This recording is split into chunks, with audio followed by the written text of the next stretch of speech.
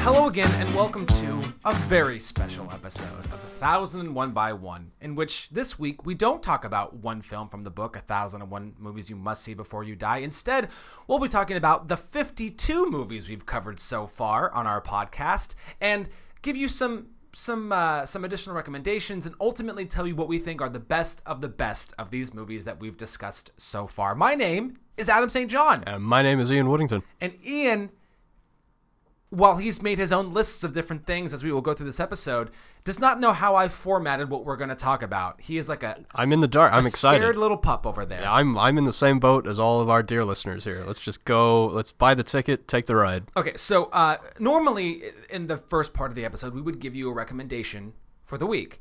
But instead, we're going to do a little follow-up on recommendations. I have done my best to see some of the movies that Ian has discussed, and Ian has done his best to see some of the movies that I have discussed. And so we're going to do a little kind of free-form back and forth on some of the movies that we've tried to see of each other's. Now, I'm going to start because I've kind of already done it once, because it was kind of a recommendation too for me, but Thunder Road. Just giving that a little more love because I love how it was made, and it's so unique to see somebody take the reins and basically do so much to get this movie made. And I just really enjoyed the story too. I really enjoyed the performance. I really love the father-daughter stuff. That kind of stuff gets to me anyway. And it's the thing that I brought up, the reveal, the moment of him having pulled his gun still blows my mind. I love that. Yeah. And the opening is great, and I don't know. And there's not much more to say about it because we have talked about it. This is now the third episode we've talked about this movie to some extent. But it's great. And I believe it's still on Prime. I haven't checked, but I would imagine it still is. So yeah, I don't know. I really like that. I'm trying to give that movie more love. Ian, what do you want to? Yeah, so Adam and I recently got together, and we spent an evening playing a great game, Camp Grizzly. Camp Grizzly, yeah, which we've tried to track down. That game is not cheap these days, man. Oh, I don't. It's like $50 on eBay. Oh wow. Yeah. So we're gonna have to give that another go around. That was a ton of fun. Absolutely. But we played that game to get ourselves in the mood for Sleepaway Camp, which is one of my earliest recommendations. And fuck this movie, man. On the way home, Liz and I were discussing it, and we were like, yeah, that was really just a 90-minute that was a 90-minute transphobe joke in a movie. Yeah. Essentially. But that final shot, though, man. It's crazy. Yeah.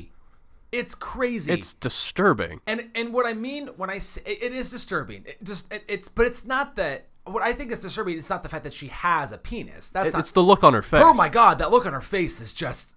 That's the things that nightmares are made of. That it's just, and I also think that when I tell people about it, it's like a twist. It's a good twist that movie doesn't deserve. Like definitely. You know what I mean? Like it hasn't earned any of it. Yeah, and it's so creepy. There's the chef, the cook, who's just like talks about like 11-year-old kids like they're like sex objects. Oh, the movie is weird and dated and creepy. I was explaining the movie to Max, my coworker, and I was telling him about his death in particular and the size of that fucking pot. That thing not insane. That pot is the size of like a very tall child. Like I feel like that they'd have that on like naval ships to like cook corn for like hundreds of men. Like there's no real everyday use for that pot. Like how big is that fucking camp that they need that pot? Oh, it's absurd. Yeah, it's crazy.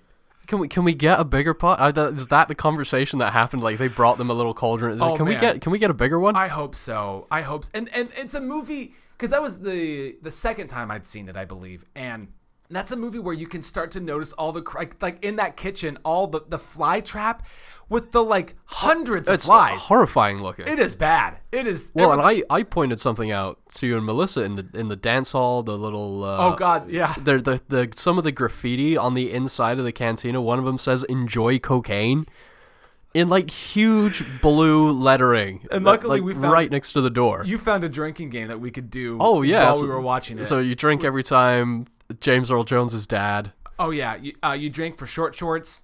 You drink when Ricky's a good cousin. You drink when you see, was it Judy's shirt? Yeah, and then you sip every time you see through the eyes of the killer. Yeah. Oh, it was great. That was fantastic. Yeah, brilliant. Yeah. So, and in the same vein, and again, I've only seen this movie once, and it wasn't. I don't think it was like a true recommendation of yours, but we did eventually watch it. Was Vampire's Kiss, just kind of staying in the bad movie range. Man, that movie is so awesome. It is just a fantastic, another weird 80s movie, but oh my god, it's. Well, I'm glad you bring up Nicolas Cage, because I had one more thought on Sleepaway Camp. The bee death. Did you not hear Nick Cage in your head from the terrible Wicker Man? God. The bees, not the bees, not the bees. Oh, it's great. Yeah. And Vampire's Kiss is just. It was on Prime for the longest time. I don't believe it is anymore. I ended up just buying a copy for like $4 or $5 but it's or something. So great. I mean, and it's I knew it only for the ABC scene first, but it is so much more crazier than that. It is. Oh God. I don't even know what to say about it. It's so good. It's so bad. His wailing as he's walking through the I'm street. a vampire. Well, I even like the bit after that where he's dragging that bit of wood and he's trying to stake himself with it. It's so crazy. Oh my God. Oh, I loved it. I told you that in that there is an acting. I don't know if it's a master class, but there is an acting class of there is something to be learned and valued from in Nicolas Cage's performance. He is, when Ethan Hawke said he's the bravest actor working today, I kind of can't disagree with that. Yeah, I yearn for a role that is kind of just off enough that I could just go crazy. And I just haven't. I don't get those kind of roles, but I seek out. I want to be able to just fucking fly. I want to go full Cage. I have not been able to go full Cage, and I'd like to. Trust me, we all want to go full Cage. And goddamn Mandy, I recommend Mandy as well on an episode? Yeah, but I had seen that before. Yeah. Oh God, I love Mandy. Mandy is good. It's good. So I've got a friend. A little shout out for my friend O'Donnell. He is the biggest Mandy fan there ever was. Yeah. He's got the vinyl soundtrack. He's got that 44 T-shirt, a great poster. I don't know how many times he's seen it. He must have seen it about a half a dozen times now already since it's come out. He sent me a link to a company that are making the axe, that huge. Oh God. Yeah, like. I don't know, it's something like $400 or $500 that or something like that. But they're doing this like beautiful fiberglass prop of it. It looks great. I mean, I tried to encourage him to sell off some Amazon stock. Just treat yourself, man. Just what are you gonna do? What do you get? You need something like that for when the gnarly psychos and crazy bikers show up at your door, man. That's funny. So any others that you got there? I did watch. We Need to Talk About Kevin. Yeah. Yeah, that was. Thanks for that. That was. Whew, man, this fucking movie. Is there ever a moment where you're not on the mother's side? Oh no, I don't think so. Like Tilda Swinton, like you told me, and I really took it. I think Tilda Swinton is stunning in this. Yeah, like breathtakingly good. And it's again, and that's what I mean. Like his willfulness and just his hatred. Like there were no moments where I could even try to begin to sympathize or empathize with the kid. I couldn't. He just willfully, and there's a moment where you question her judgment, and yes, maybe she shouldn't have said this, or maybe she shouldn't have done that. Maybe she shouldn't have broke the water gun that he uses to destroy her room with. Yeah. But there's just no moment where my heart doesn't just bleed for her. Yeah, I mean, having kids, it's just really, I wouldn't say tough, but just a really interesting movie to watch. And what do you think of John C. Reilly in it? I think John C. Reilly has a pretty thankless job in that film. I agree. Of being like that, the kind of anchor. It's so funny. I was telling you before we were recording today that my wife will sometimes kind of keep me posted on the day with the kids, and our oldest, not by any crazy means, but she'll talk back, and sometimes she'll hit my wife. Not hard. I mean, she won't hit her in the face or anything, but she does because it's her little act of defiance. And this morning I saw her kick her for no reason, and I was like, God, that's. But did you have the John C. Reilly moment seeing that? Well, no, but you see him. There is, if you're at work and you don't get to see it, there is a part of you for a while where you're like, well, it can't be that bad, and then because then you see maybe just the sweet side, and you don't. It's a really interesting relationship, and I loved. I just I like him in counter to her. He's just such a big, lovable goofball, you know. And I think that's smart casting because I think we just see him and we go, oh, it's John C. Reilly. I like him. Yeah, no, it's very disarming casting. It was a genius choice. Yeah. On their part. The moment that really unnerved me is obviously he does a school shooting. He does it in a very different way. Yeah, which I was trying to allude to. And putting the seed that she inadvertently plants by reading him Robin Hood. And that's the moment where he's sweetest with her. And then the next morning he's just back to being a little sick. prick. Yeah. But I thought about that, peppering in that moment because of what he does. Yeah.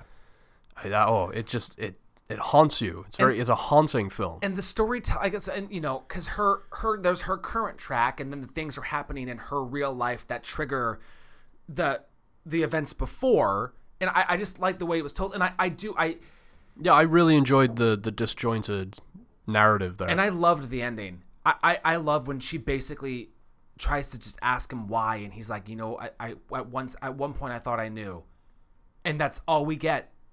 But this movie really leaves you wanting something. Yeah. And it denies you at almost every turn. Anyway, yeah, but it's which I wanted to segue into, unless you had a few more things to say about. No. It was a non-recommend, not really up front of any episodes, but I've talked to you a little bit while I'm on the Tilda Swinton track about the Warzone. Yes. And I didn't know if you wanted to share. Well, I did watch it. And we talked about it a little bit outside of the podcast. I didn't know. A little, as you've mentioned, Tim Roth's, I think, directorial debut on this. It's an interesting movie that has a couple of really hard moments to watch. And again, I see why you because you told me multiple times that as a parent, that's got to be a difficult thing to watch. And it is. And the line where he's like, keep him away from the baby, that destroys me. Yeah, and then he leaves, and she's left with that, and it's an extremely tough movie to watch with one excruciatingly tough scene. But what kills, and I mentioned this to you again outside of the podcast, but the moment where him and the dad is played by Ray Winston in this film, and I've watched Ray Winston talk about it, and he said, why he loves this role so much is that he just wanted to play it like you'd be watching this film and be like, oh, you see something of your own dad, and that would be like, oh, that could be my dad, because he is it's very disarming at first what a somewhat loving family unit they appear to be. It feels very much like a quote unquote normal family. Yeah, and that's the whole point. Yeah. And that's what Ray Winston wanted. He's like, I wanted this. I didn't want to play him like the evil father. I mean, he's a father that loves his children. Yeah. Just obviously not in the right way. And on the surface, you look at him and go, oh, he's a great dad. I mean, it's tough. I definitely don't recommend it. And it sucks because I hate to just say don't watch this movie because it's not bad. It's not poorly made. The acting in it is astoundingly good. But it's tough, and I do take some troubles with just the characters, especially the son. He's a hard. I don't like him. Well, he has very little personality, and he has very little to do in the film until the final third of it. And a lot of it too is just, and again, these are hard things to make. This is family, but I wondered why anybody waited as long as they did to take action, which is a tough thing to say from the outside. But I found it very hard to just watch people let this continue on, and him blame his sister for so much of it was. That's tough. Yeah. That's one of those real moral dilemmas in the film. One of several moral dilemmas, I think, in the film. But the scene that I wanted to highlight was when it comes to a head between Ray Winston and the son, and she is literally caught in the middle. And when she is there at that kitchen table and the way that she is shaking and sobbing, that's like transcendental acting for me. I would hope that you would have seen something of that in it and maybe appreciate it, find other things about it to appreciate that I as a non-actor wouldn't appreciate. And it's but that doesn't feel like acting to me. That is genuine fear. It's having a trusting set. And I wonder what Tim Roth, I do think it's tough because I also you know me, I'm more of a story guy. I'm more of substance versus style when it comes to movies. And I do think that actors can make very good directors because of the connection they can have. There's a shared dialogue. There's a shared language that you can help feed, especially young actors, and get them to feel comfortable and make the set a safe space to work at. And what that scene tells me, what her acting in that scene in particular tells me, is that Tim Roth was probably a great person to talk to, and that her and Ray Winstone and Tim Roth and I don't know his name, but the guy who plays the son, all probably had a really like deep, long, good chat about what this scene was going to be, and the results are on the screen. Well, Ray Winston, I've watched a lot of the making of this film, and another thing that Ray Winston talked about is how both him and Tim Roth, they came up right around the same time as actors, late 70s, early 80s, and they are, you know, they have worked together before and have had a good relationship. But they were talking about just how good the two kids are, and that they were jealous of the kids. That shit, we've been trying to get to these places for 20 years. Yeah. And this is either their first or their second film. And they're nailing it. Yeah. I had one more of yours, and I have one more of yours. But mine's kind of a cheat. So you had talked about Dragged Across Concrete, which I couldn't find without trying to pay for it, and I didn't do that. Well, and it's still too new as well. As however, Cell Block or Brawl on Cell Block 99 is on Prime, and I watched that fucking thing, and it's spectacular. I had a hell of a time watching that. I'm telling you, man, Craig S. Zahler, man, he is just yeah. He's got it. He's whatever got a style, whatever it is, he's got it, man. And I think we talked. And I haven't seen Dragged Across Concrete, but easily my favorite Vince Vaughn performance. I loved him in this movie. Vince Vaughn definitely has less to do in Dragged Across Concrete. I just thought he was, and again, I also love that a lot of this it's about. Well, I guess we didn't talk about it too much on the pod, and we have so much to talk about that I don't want to go off on a huge tangent. But a lot of what he's doing in the movie is to protect his wife and his unborn child, and it's a simple motivation. It's all you need, and he puts himself through shitty situation, and is just a fucking badass. I mean, this is kind of like a man's man movie. I don't give a shit. I loved it. I mean, I don't want to speak for Liz, but Liz watched it with me, and I think there were things that she found to appreciate in it. I just mean it's so testosterone driven. Oh, yeah. It's heavy on the violence. Well, all three of his films have been, yeah. No, and that's all I mean. Yeah. I don't mean like women won't like it. I just mean it's got such a like fuck you and like. I mean, it's how mean. many It's arms mean. and legs and skulls does Vince Vaughn crush?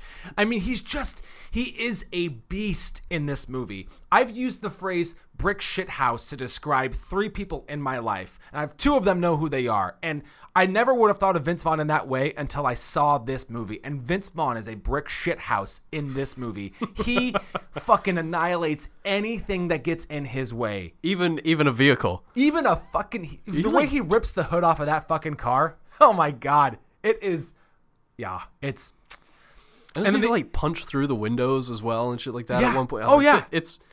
And that's how the fucking movie starts. It starts high and just keeps going.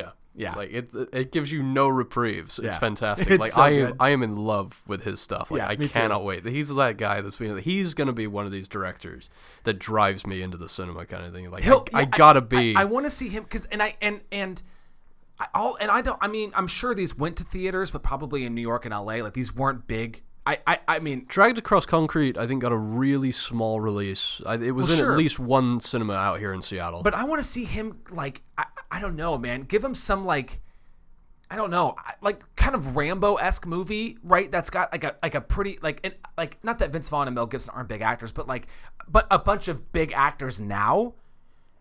And like a story that, like, is interesting. And because he deserves, I think, some more. I think he's got the potential to be our Sam Peckinpah. You think about movies like The Wild Bunch or Straw Dogs. Yeah, Straw Dog. I see a lot. Bring me the head of Alfredo Garcia as well. That one. Yeah. So that was. I mean, of the movie, and I'm sure I've seen other movies that you've recommended, but those 3 were the ones that I felt like I needed to bring up. Yeah. And the last one is I just got to talk a little bit more about Once Upon a Time in Hollywood. Yeah, I had that actually for ones that it cracks my Tarantino 5. Oh, that's right, because of all you hadn't time. seen it when we. That's when we did Okay, it. That's yes. right. And now that it's sat a little longer, do you know where it sits in your Quentin rankings? So I've listened almost exclusively to podcasts and things regarding this movie for like the last 4 or 5 days, and I've heard a lot of people shit on it, and I've heard a lot. This Bruce Lee thing, it just seems like it's never gonna fucking end. But I've also heard a lot of people like really praise it. And what's so interesting is the people I've heard who shit on it. I've heard all the things about Bruce Lee, and the only thing I'm going to say about this is Cliff Booth's recollection of something that might have happened, right? How much you think this is real is up to you. I think this is like a fantasized version of what really happened, but that's just me. because we all remember shit the way we want to remember it. Exactly. That's And it's the a great thing about my fictionalized memories. version of Bruce Lee, in the same way that people talking about his violence against women in this film, against the Manson girls, I'm like, do you know who the fuck the Manson girls were and what they did? Fuck them. Yeah. These are fictionalized. Did anybody get up in arms when he when he literally shoots Hitler's face off? He shoots him in the face so many times that he has no fucking face. I know. Nobody bitched about that. But because he slams a girl's face into a brick, which I fucking loved. oh, it's crazy. When he slams her face into the brick fireplace, like, fuck her. Like, the real Manson girl killed Sharon Tate, who was 8.5 months pregnant. Yeah. So you can all shut the fuck up. Yeah, no, I totally agree with you. And the other thing I was going to say about Bruce Lee is we do get a very, very, very short scene with him and Sharon Tate kind of practicing. And in that scene, he looks like a great guy. It's not long. It is very short. But I think we're focusing on the wrong thing. I think. Oh, well, and you could say that about every Tarantino movie. Sure, People always focus on the wrong But things. I think in this for this movie, the people who didn't like it, it's because it's the most personal. In a way, it's the sweetest next to like Jackie Brown. It's absolutely. It's a very sweet movie. And I think the people who didn't like this movie are the people who wanted more what I would call true Tarantino. Yeah, because it's not a true Tarantino until the about the last 30 minutes. The dialogue is not as snappy and witty. It's not as quippy and fun. And it's long. It's either this or Django are his long. One of those two are his longest movies. And when not a whole lot happens in terms of like big action things, sure, I could see that. But I think it's when you, and I listened to a podcast really break down this movie and things that I wouldn't have known because I didn't know that much about this time so much, but how much this really is a love story of Los Angeles. And then the more that I kept listening to people talk about it that appreciated it, my appreciation for the movie really increased. So much so that it probably sits in my top half for sure. I'll just tell you, it's my number 4. It doesn't. I was gonna say it doesn't. Yeah. Honestly, it's 3 or 4. And again, I stand by my Jackie Brown deserves a rewatch, so I can really solidify it because the other ones I've seen more recently and I know. But the more that I think about this movie, A, I love it more, and B, it makes me want to think about it more, which is a testament to I think a great movie. It's something that really keeps your attention. So yeah. So if you're just curious, my top 5. Okay. Starting at number 1, we go Bastards, Reservoir Dogs. Oh, you fucking suck already. Pulp Fiction. You can eat me. Once Upon a Time in Hollywood. Jackie Brown at number 5. My Tarantino list, I fully embrace that my Tarantino list is a super controversial one in the same way that my Coen Brothers one is, because my Coen Brothers top 5 does not include Fargo. Well, fuck you. Counterculture, man. Whatever. I'm all about it. How are the Pixies? You know, right. I like Ricky Roma in Glengarry Glen Ross. When everybody says do one thing, I say vote the other way. Whatever. Okay, so yeah, that's kind of just a nice, we really try to see what each other recommends, because we obviously know when we pick a movie we're going to talk about on the podcast, we know what we're going to talk about. But when it comes to our recommends, we don't discuss those. We happened, like when First Reformed came about, we happened to pick that when we were talking about that was Seventh Seal. Seventh Seal, yeah. But we don't do that, And like last week when we were talking about all the short films, I really did want to watch Hugo. I really had that impulse. I just didn't have the time. But we don't. The recommends are things because we do. Our film school is us. We have the book and we watch movies and we love them. We've loved them forever. So our recommends are just things that we pick up along the way. Yeah, and if they're shit, you won't hear us talk about them. So unless they're so shitty that they're great, in which case we're talking about Sleepaway Camp or Crank or Vampire's Kiss. So as we move along in this episode, I wanted to take a second and just sort of put out, if for some chance, this is the first one you're listening to, or if you've only listened to the last few, some of our favorite episodes. And this is totally, again, we haven't talked about this. We don't know. I don't know which ones he's going to say are his favorites, or what he doesn't know what I'm going to say. But now this is related to the episodes themselves, as far as we either feel sentimental about them or we feel like they're very quality episodes. Yeah, exactly. It doesn't necessarily reflect, these are the best films. This is the episodes themselves. Yeah. Yes, exactly. Because I will say that one of my favorite is Top Gun. And while I'm not the biggest fan of that movie, we had a fucking hell of a time. I'm really proud of that episode. When people ask me, when I do talk about the podcast and people ask me about the good episodes, Top Gun comes to mind immediately. Well, and it's one too, and there are, especially for I would say the more common movie viewer, like as proud as I am of, and another one on my list is Stalker. But as much as I love that episode, that is a roughly obscure 3-hour Russian 70s film.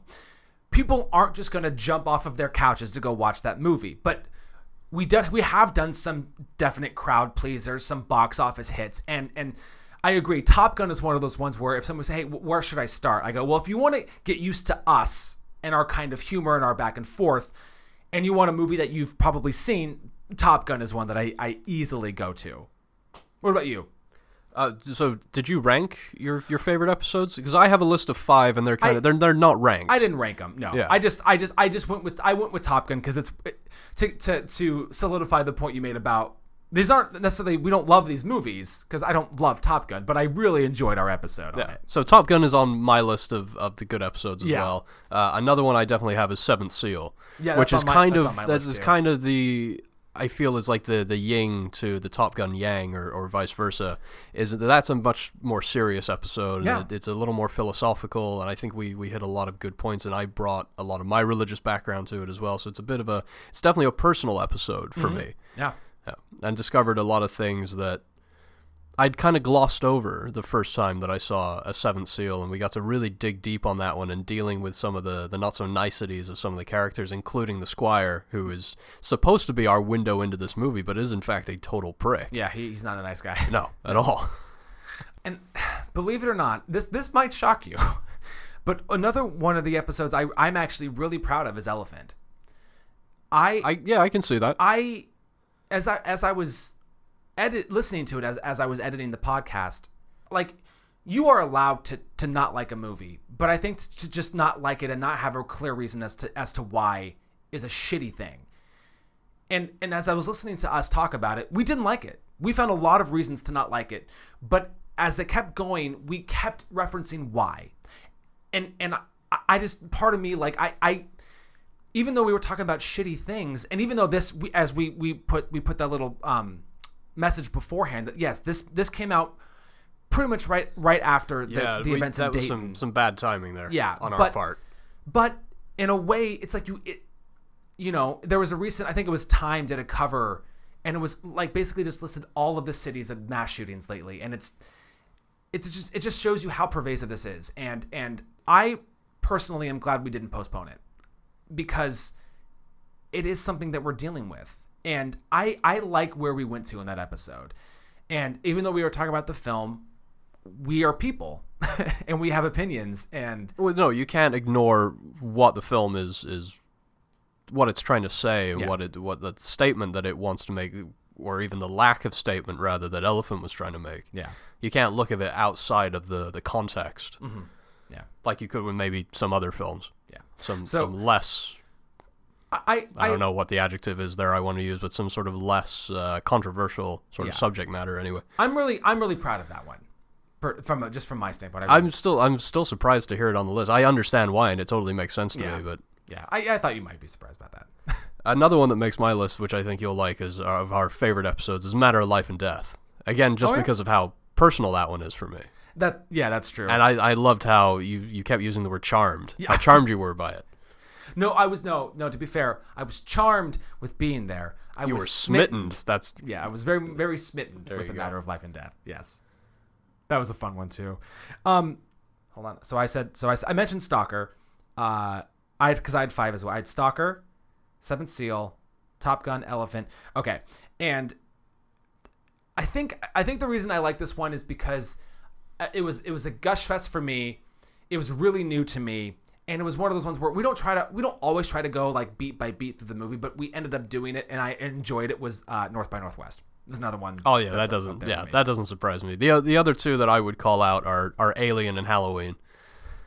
I think we had a lot of fun with the Halloween episode. We did. That's on like a Top Gun level of fun that we had, because that's one where I actually really do enjoy it. It's fun to, and it's funny too because Melissa and I just watched of the original Halloween 2 and Halloween 3, and then we watched the new Danny McBride, David Gordon Green version that they did.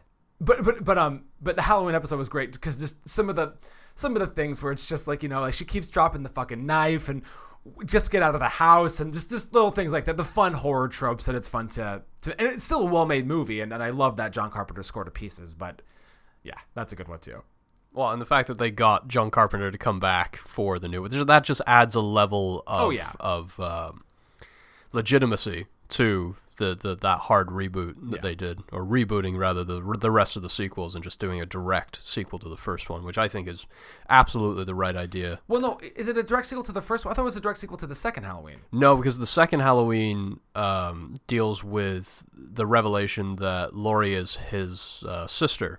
And, of course, they addressed that in the David Gordon Green one. They were like, oh, I heard remember the 3 kids are walking down the street? Yes, I heard a rumor that that's his sister. And she's like, no, it's just bullshit. Okay. Yeah. Well, it wasn't... See, but... yeah, it's funny, because I wasn't sure if that was just her trying to brush it off. Oh, no, that's just bullshit. I mean, I guess if you really wanted to, you could still kind of call the second one canon, but I think their intention was to cut everything off. Yeah. Cool. Awesome. Yeah, so, that's enough of self-referential. Yeah. So now this is the part that Ian really doesn't know about, and this isn't a huge deal, but I did a little research, I guess, not research, but I kind of went through the episodes, and I'm just curious. So one thing that I would say we're infamous for on this show is stating, "Hey, Ian, has this film been inducted into the National Film Registry?" So we have done 52 films in 49 episodes. If you 52 movies we talked about in the first 49. And how many of those 52 films have been inducted into the National Film Registry? At least 25. You're real close. You want to give me a hard number? 23. Or I went the wrong way, didn't I? 28. Oh, I figured I went the wrong way. And just real quickly, I'm just going to read them off. Badlands, Boys in the Hood. Actually, and I'm pretty sure I'm reading these off in the way that we've recorded the episodes. Yeah, it sounds like you are so far. So Badlands, Boys in the Hood, Halloween, The General, Sherlock Jr., Back to the Future, West Side Story, It's a Wonderful Life, The Grapes of Wrath, Dr. Strangelove, E.T., Titanic, The Deer Hunter, Duck Soup, The Fucking Quiet Man, North by Northwest, The Matrix, Easy Rider, Fast Times at Ridgemont High, Alien, The Thin Blue Line, Vertigo, The Manchurian Candidate, Top Gun, Being There, The Maltese Falcon, The Wizard of Oz, and The Great Train Robbery. So there you go. All films that we will never not have. Exactly. Those are not going anywhere, even though one of them should be buried deep in the ground. And one thing we also talk about on the show is if a movie has a perfect 100% on Rotten Tomatoes. Ian. Man, you really dug deep. How many of the 52 films that we've talked about have a perfect 100%? Now, I've got to include the 3 from last week, right? Yes, you do. 13. 10. Ah, goddamn. Just 10. And there's only a little crossover, and you'll hear why, because a lot of the movies on the Rotten Tomatoes are foreign films and couldn't be on the National Film Registry. So, in order of recording, Stalker, The Grapes of Wrath, which of course is in the National Film Registry, The Cabinet of Dr. Caligari, The Wages of Fear, The Thin Blue Line, The Maltese Falcon, The 400 Blows, The Great Train Robbery, A Trip to the Moon, and Un Chien Andalou. So yeah, the three shorts from last week, all kind of added to the list. So there you have it. Those are the little quiz section there, and a little recap of the things that we always bring up. So now, we're doing we did a separate list here of favorite films that would you call it first time discoveries? Yeah, like discoveries is what I called my list anyway. Okay. And how many do you have here? I had cheated. I made a top 5, but then there was one that I just couldn't leave off, so I actually have a 6. That's so funny. I have 6 too. Yeah. I have 6 too. Now are yours ranked? they are ranked. So are mine. Okay. But here's my question: are any of these in your top 10? Ooh, hang on. Let me cross-reference here. 2 of them are, yeah. Okay, so then don't say those, because I have one that's in my top 10 that is also the first time I watched it, but I wanted to save it for that. So the 2 of the ones that also make my top 10 are actually 1 and 2 on my discovery list. So I'll give you the top 4 then. Okay. Yeah. Yeah. So then let me so that we've said it. Movies on this list now are not on our top 10. I think Ian. Okay. So I do have 6. Should I just do my 1 through 4? Yeah. That's up to you. Okay. I'll do 4. That's fine. So my number 4, in terms of best first time viewing, is Victoria. Oh, that's so funny. See, that would have been my number 6, the one that I couldn't leave off. So that's your 4 now. Yes. Yeah, nice. Yeah, and most of these movies on this list are foreign films, and I know when we originally talked about the movie, I got hung up on basically the decision point where she decides, okay, I'm gonna go with you because it felt rushed. But man, I gotta say that movie is so in the moment, real time, just like harsh decisions being made, and as it progresses along, it just sucks you in. And it's a slow. No, it's stayed with me, and the fact that all 4 of these have very much stayed with me. Victoria is just, I want that Criterion so bad. I know. I want it so bad with all 3 versions on it. Well, and I if the other 2 versions they even bothered to keep, I don't know why they wouldn't have. Man, Criterion just announced some of their next ones, and Cold War, that new Pavel Pawlikowski movie, is up there, and I haven't seen it, and he seems to be cranking out movies that are being kind of lauded left and right. And when I saw that, I thought, it's so recent. Just do Victoria. Come on, man. Just do it. Because it does feel hard for Criterion to introduce a new director. They seem to want to kind of keep going from within the filmography of directors they've already done. But I like seeing when they do pick a new one, and I just feel like... Oh, yeah, when the Coen brothers finally broke in there. Was it? And that was Llewyn Davis? Llewyn Davis was first, and then I think Blood Simple came next. Oh, it might have been Blood Simple. I don't know. But just... Anyways, that we're nerding out about Criterion, right. But yeah, and while we're on the Coen brothers, I also need that Miller's Crossing Criterion. That film desperately needs a restoration. I told you I finally watched that, or did I tell you that? Oh no, I finally watched it. Yeah, it's good. It's not my top 5. Oh no, I wouldn't assumed it would have been. Yeah, but I'm a little bit biased because I'm obsessed with that period in history and gangsters and prohibition. Yeah, fun. I eat that shit up. And Turturro is great in that movie. Yeah, I'm praying to you. That scene, holy fuck, man! That's one of those scenes that, as an actor, you want that, right? Yeah. And also, they're hinting at the relationship between Buscemi and Turturro, and even the Dane as well, possibly. Yeah. Because he's the Dane's boy. Fuck, Albert Finney is so fucking good. Oh yeah, he's great in that too. God damn, he's good. The scene where he runs them out of the house with the Tommy gun, and the clip that just never ends. I know those Tommy guns held a shitload of rounds, but my God, he's firing for 60 seconds straight. Oh yeah. That's a totally a badass moment. Yeah. Okay, so we had the same 4, technically. Yeah. Okay, so Victoria. what's your 3? Le Samurai. That is my 2. Oh, great.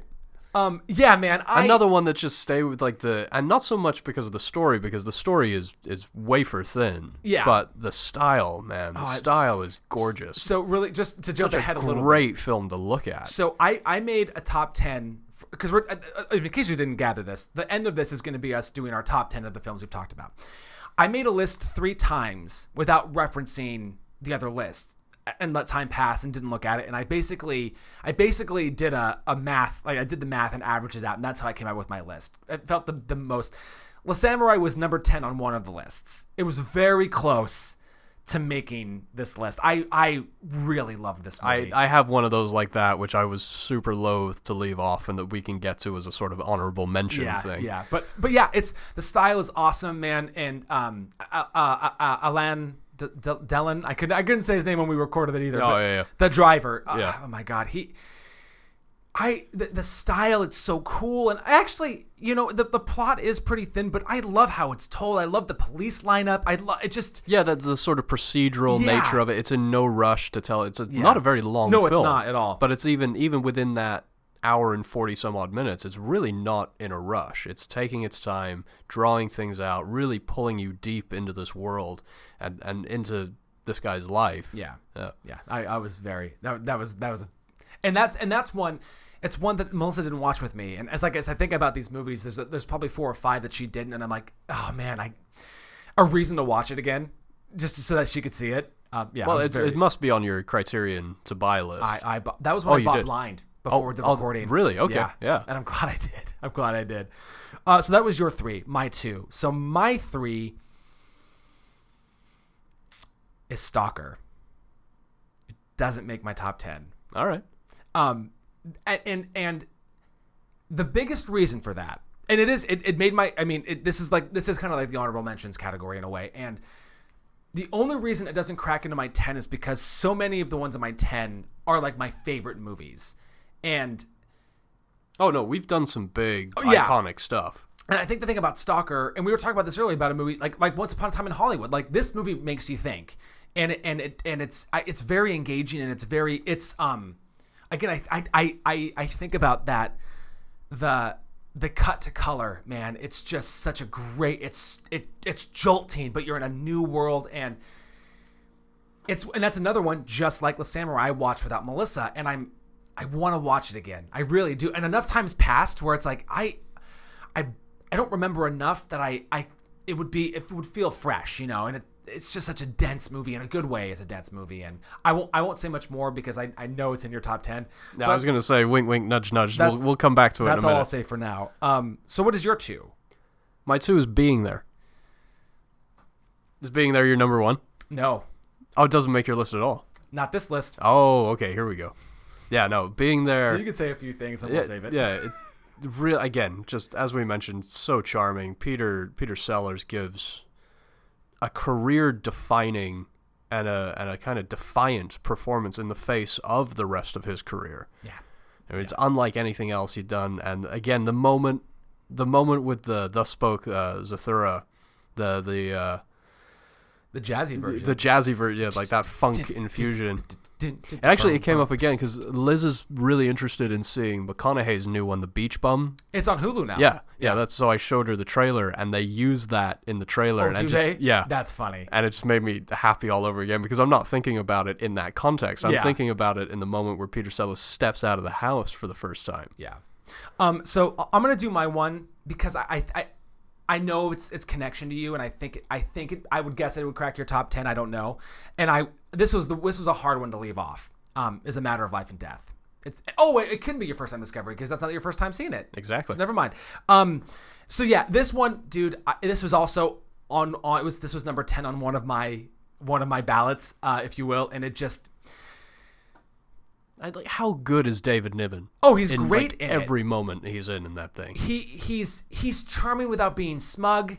No, I fall in love with him. Smooth. Again, it's the moment where he catches, she meets him. Love that. Yeah. Where she meets him on the beach, and she goes to drop, and he catches the bike without breaking. I was like, oh, you sexy so and so. And what's great, so Stalker, The Samurai, didn't watch with Melissa, didn't watch this one, but was so smitten with this movie that like a month later, I watched it again. What'd she think of it? Oh, she enjoyed it. Yeah. She very much enjoyed it. Yeah, it was a good watch. Yeah, and it's such a great that's a great watch with your partner movie. It's so romantic, and what would you do for your true love, and it's great. It's charming in all the right ways. I know the trial especially, and the bickering back and forth, the American.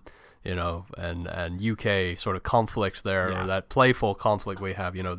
They say the United States and the United Kingdom are two countries separated by the Atlantic Ocean, and that's true. That's not the phrase. They're separated by a common language. Yeah. But Yeah, I love them tapping into that and the different when they pull out the radios. Yes. Yeah. I love it. Yeah. That's perfect. Oh yeah. It's just so good. It's just great. And another, I didn't watch the Criterion first, but then I bought it, and then that's what we watched together, and God, it's just so good. The feature on Jack Cardiff on there is fantastic. Oh, see, and we watched. I had the Criterion after we recorded, so I haven't watched any of the special features. You should go back, and there's a great interview with Thelma Shoemaker as well. Yeah, because she was married to Powell. Yes. Yeah. Yeah, and of course she's Scorsese's longtime editor, which I forgot to mention in last week's episode when I was talking about Who's That Knocking at My Door. She edited his first film, so that their career together goes all the way back. Wow, that's nice. Yeah. All right, so what's your number one new first discovery? 400 Blows. Okay, because I shortened my list. That was 5. And it would have been number 3. Yeah. Oh, there you go. Yeah. Okay. So yeah. Oh, dude. Yeah. Even though it's not on our official list, it's good. Yeah. Again, and I just can't wait to fall in love even more with Truffaut. As I think I said on the episode, he's my new director crush. Yeah. You're hooked from the opening, from the moments of the Eiffel Tower appearing and disappearing behind the buildings, and that, as I mentioned again in the podcast, it's so fresh in our mind because it's a very recent episode. Yeah, the melancholy in the score, which is also uplifting. I mean, the score does a hell of a lot of work in that film. Yeah. Well, and it's as a director, you can make a great first feature, but maybe not have mastered all of, because obviously making a film has so many different components, and the music is a huge part of it, and you can be somebody like a Tarantino or Scorsese who are really good at picking music, but it's hard to score it and to find, music that's really going to help support your film. And this did a good job of not being like emotionally manipulative. Like, this isn't a John Williams score, and I don't mean that in a bad way, but that his scores are really meant to make you feel a certain way. Yeah, they do a lot of the emotional work for you, which pisses me off about them. Yeah, that's fair. But this is, it's like a gentle guide, man. It's just kind of there when it comes up, and it really does just, it's one of those things where it's so good that you can almost ignore it. Like, it's not overpowering anything, which I really enjoy. Would you like a John Williams hot take while we've mentioned him? My favorite John Williams score, and what I think is his best, and what Oliver Stone thinks is his best, is his score for JFK. Oh, interesting. That is hands down that bit of piano that he does, the theme. I think that's the best thing he's ever written. I mean, that's tough, and I don't know enough about music to figure out that. Maybe like it's his best. It's his most well written or conducted or composed. I'm not sure, but like the thing about, like, when you think about Jaws. Well, I don't have that background either. But as far as the score that I think is most suited to the film and the one that elicits the best emotional response out of me, is kind of how I grade that. I get that he's done really iconic things, and that's great. I mean, you can hear Star Wars, and you can hear Raiders. Yeah, exactly. Yeah. And it's great. And I don't take anything away from that. He's made some iconic, memorable scores, but I do like the interesting ones. I do like the ones where it's mostly in support of, because a John Williams score is like an event in and of itself. It's becomes half of the movie in a way, but that, again, I'm not ragging on him, it's just a thing. Cool. So yeah, those are some of our favorite movies that we've only watched for the first time. Hey, Adam here. Sorry to interrupt, but I have to say that this episode goes on for another hour. And so we're going to cut it off right here and come back next week and give you the conclusion of our recap, which will include the worst 5 films we've discussed so far and our top 10. It gets to a really fun conversation, so we hope you come back. As we mention all the time, you can find us on Facebook and on Twitter at 1001by1. You can support the show at patreon.com/1001by1. And you can listen to us on Apple Podcasts, Google Play, Spotify, Stitcher, all those great places. Please like, subscribe, comment, all those great things. And until next time, I am Adam, and he is Ian, and we will see you next week.